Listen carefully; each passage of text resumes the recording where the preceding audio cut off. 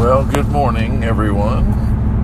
I have no idea what time it is for you, but for me, it's very early in the morning. I have been taking Elizabeth to the airport and wanted to recap the sermon from Sunday for you. Some of you might be on your way to work today, or maybe you're settled in. Maybe you missed church. Maybe you're the Hatfields who missed church on Sunday. Who knows? But Sunday's message, the message title, which I actually don't believe I gave anybody, was called Timeless Joy. And my text was from John chapter 8, where Jesus is telling the Jews that Abraham saw the day of Christ and he rejoiced. And he said to them, before Abraham was, I am. So the sermon on Sunday was helping us understand what it meant for Jesus to say that. Obviously, Abraham died years before Christ, many years before Christ. And so what did that mean? And so the basic premise of it is that we walk by faith and not by sight. And you can look at Genesis 22 and read the story of Abraham, and you can look in Hebrews 11 and you can hear what the Apostle Paul has to say about really the same subject. So Jesus is living it out, talking about it, but he's referring back to Genesis 22 in the life of Abraham, and his doctrine is more fully explained in Hebrews chapter 11. Hebrews chapter 11, as I'm sure many of you know, considered the faith chapter of the New Testament. And it says, now faith is the substance of things hoped for, the evidence of things not seen. And by it goes on to say that the elders, the patriarchs, the fathers of their faith, they received a good report. And it goes down and it talks about each one of these. So the focus of my message was how faith, we walk by faith, not by sight, but faith gives us a sight. It gives us a picture of what will be, the world that we live in now and the reality that we live in. As far as what we see with our eyes and what we are experiencing is very different than what we believe will be. Things will not always be as they are, and we believe this. So Hebrews 11, and of course the story of Hebrews and or the story of Abraham, which is briefly outlined in Hebrews 11, is the story of a man who doesn't know where he's going, but he goes anyway. And so it's kind of, just think about it, imagine you're having to explain to your family why you're doing what you're doing, why you're making some of the decisions you make. In his case, here he is, they're saying, oh, okay, you're moving, you're getting all your possessions, and you're taking off, and your wife and your family, and you're going, and even take some of his family with him. And so he goes and leaves Ur of the Chaldees, and they say, well, where are you going? And he didn't know, but the Bible tells us that he could see where he was going at the same time. So by faith, he obeys God's word to get up, to leave his country, to leave his family, and to go. And by faith, he knew that where he was going was to do the will of God, to be a nation of God's people. And so it wasn't like he was going to arrive and he was going to see it. He could only see it in his mind. In fact, Hebrews tells us that he died not getting the promise. But at the same time, he did get it. And I really think that that's wraps up a great deal of the idea of faith. We may not live to see God's kingdom come and his will be done on earth as it is in heaven in its fullest extent. But we have to live our lives by faith, seeing Christ as king over all the earth, all of his enemies subdued under his feet. We need to look at poverty being conquered and sickness being conquered and, governments, despotism, injustice being beaten down, and Christ is seated on the throne of righteousness, judging the nations. The wealthy are not exerting their will over the people in an ungodly way. And we have to believe that that is what is coming, because the Bible says it will. The knowledge of the Lord will fill the earth as the waters cover the sea. And as the book of Psalms tells us, and it is quoted by the apostles, all those enemies will become the footstool of our Savior, our King. So we walk by faith, not by sight, but faith gives us sight. And the sight that it gives us is what keeps us on the straight and narrow. Years ago, I heard someone give this example. I don't remember who, but they were talking about plowing. And if you've never tried this, even on just in your little backyard garden, Jesus said, "He that goeth to the plow and looks back is not worthy of the kingdom." Now you may go, what's that mean? And the Bible talks about being on the straight and narrow. Looking into the distance at where you're going helps you to stay on the straight and narrow. If you are looking back while you're plowing to look and see if your row is straight, you will make a very crooked line. It's just a fact. And so the straight line that we get and the way that we don't look back is we look ahead. Paul described it as this in Philippians chapter 3, which is going to be part of our memorization here shortly, here in the next month, is Paul says, "Forgetting those things which are behind and pressing on to those things which are before, I press toward the mark of the prize of the high calling of God in Christ Jesus." He's explaining a lifestyle that doesn't look back at your own faults and failures or look back at how things are not the way that they will be, but looks forward to how that they're going to be. Our life is not a life of mourning and lamentation and looking at things and being dissatisfied with the way they are. Contentment can only come for the Christian when he believes that God will have his holy will in the world. Now, it may be coming to us,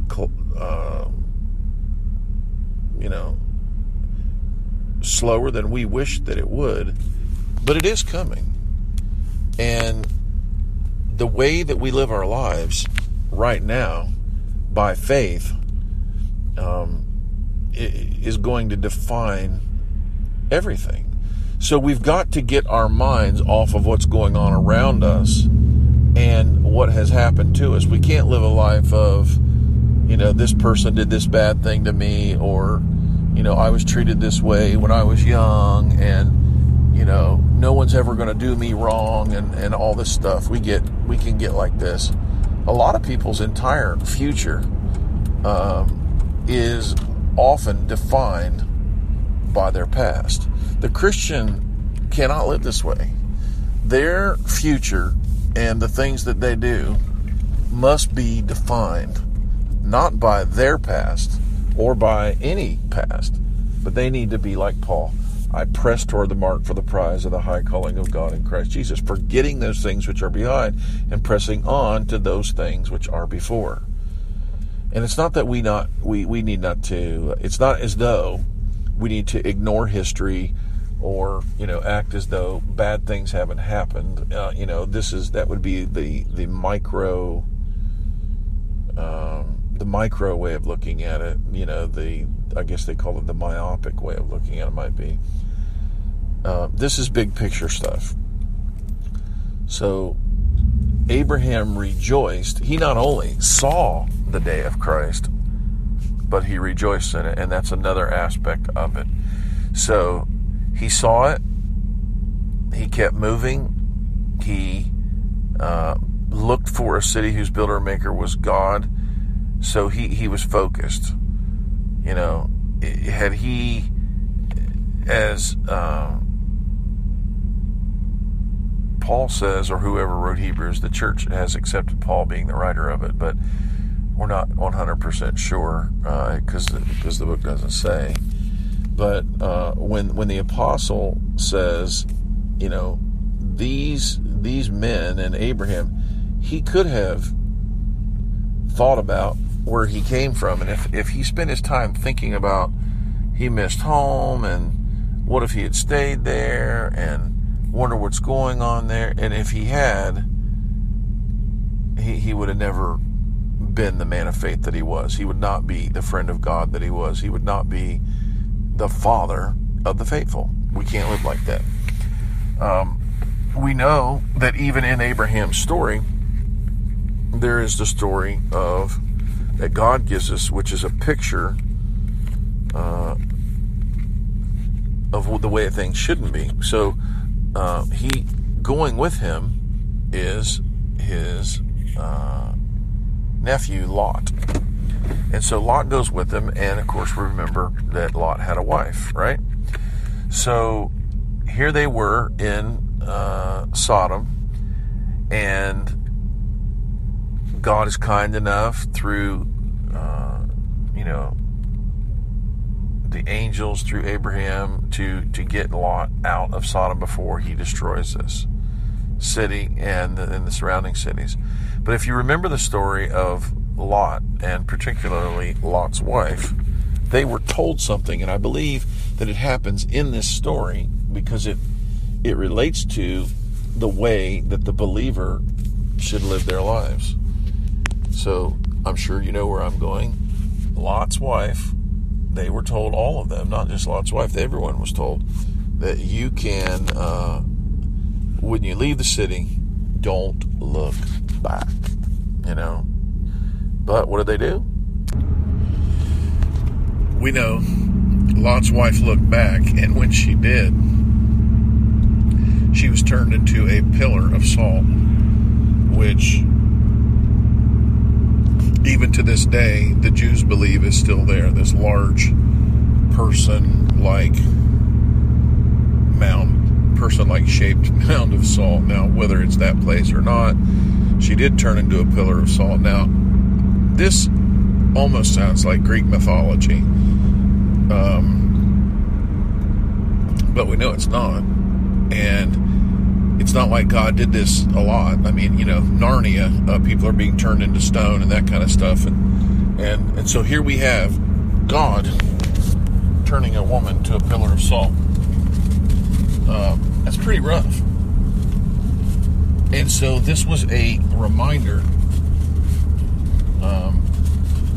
for a whole lot of people for a whole lot of time. I'm sure this was not soon for God. For years to come, for thousands of years now, people have been talking about it.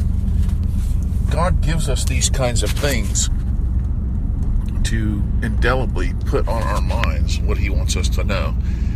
And so what was so even after God creates a nation, did they learn this lesson? Here they were, slaves in Egypt.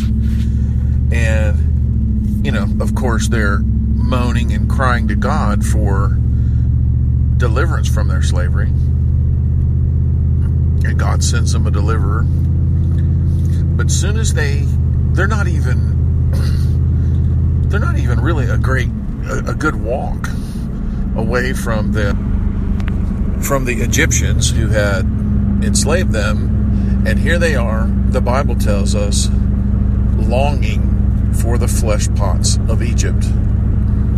Now, we can laugh at them if we want to, but I really think it would serve us better to consider how easy it is to be like this.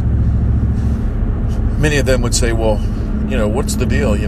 God has saved us from these people, but we're going to die of thirst. We're going to die of hunger. It'd been better to be slaves than to die of thirst out here in the wilderness.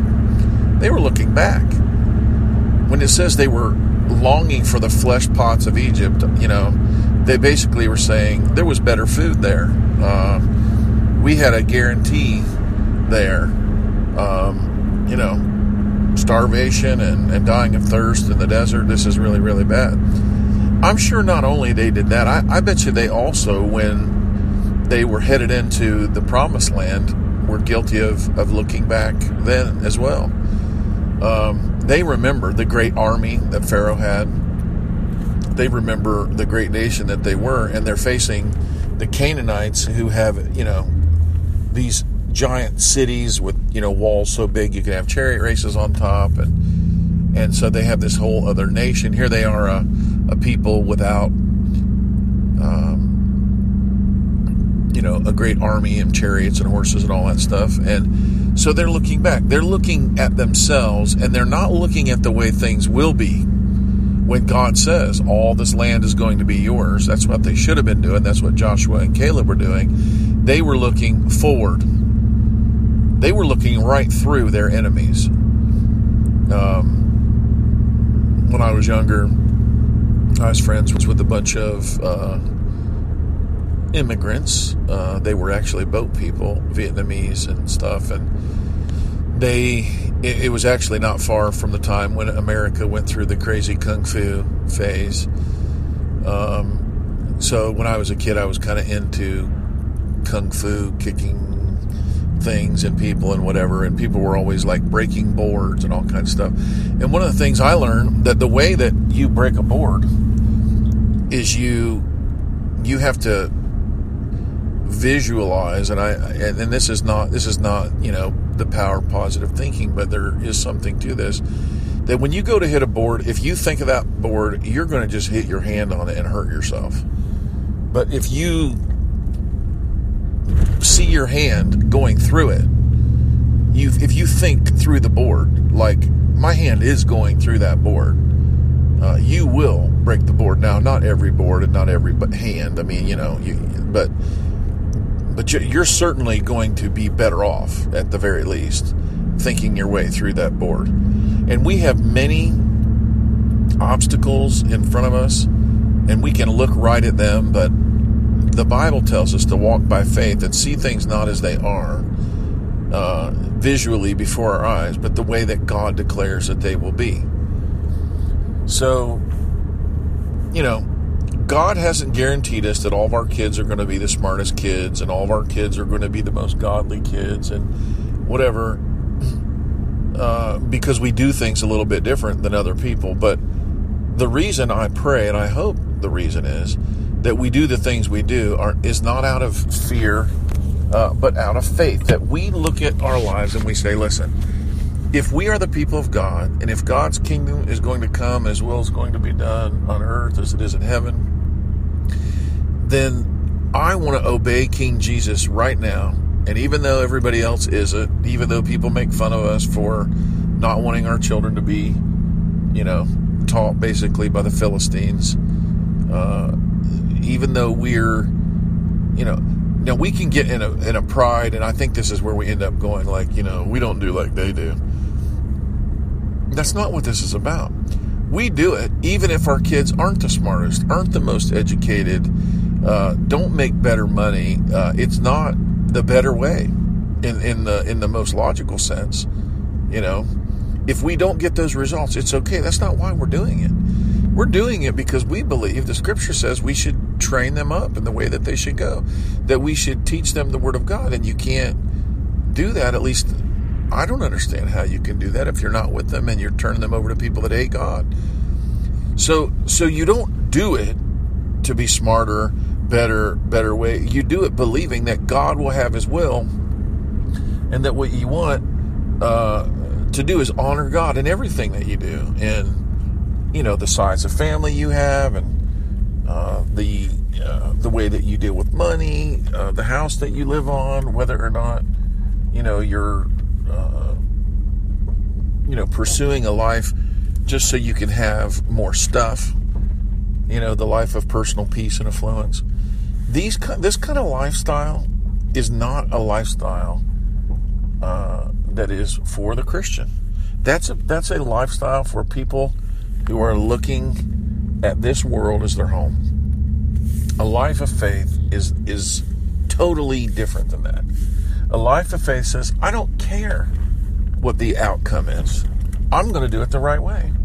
I don't care what, maybe right now, maybe we lose. Maybe we're persecuted. Maybe they throw us in jail. Maybe ISIS does cut the heads off of, me and lots of other members of our church. And in the short term, maybe Sharia law is instituted in, Ohio. I mean, I can't comprehend that kind of stuff, but it could happen. If it did, we shouldn't be in total dismay like it's impossible. But we wouldn't live as though we believe that they're going to win. They're not going to win. Jesus wins. We win. Whether it is right now, at the moment, before our eyes. Abraham did not live to see those promises. And we may not either. But we have lived to see promises. He did not. And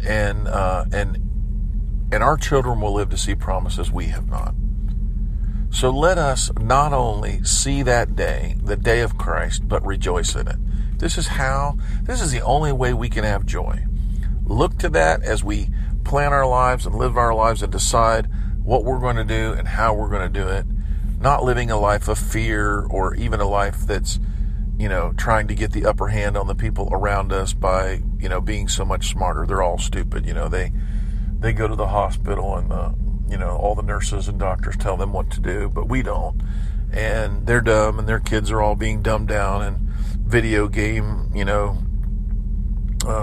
crazy. But our kids, they read books, and all that stuff is good.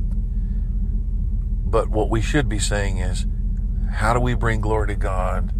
How do we build God's kingdom? What do we do? How can we live by faith, seeing Christ on the throne right now as our King? How do we do that? So we need to be like Abraham, like Jesus said in John chapter 8. He saw my day, and he rejoiced to see it. And our joy is not based in the circumstances that are around us, or even the circumstances, that we project even on our own future, but we are looking ahead way into the distance, to the day of Christ, to the day of the consummation of all things.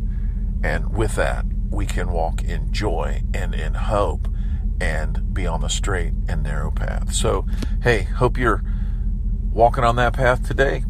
Hope you're living in joy today and not worried about what's going on around you. Have faith. You will be God's people today if you do that. In Christ's name, I just pray that you'll have faith today for these things, and I'll see you soon. Bye now.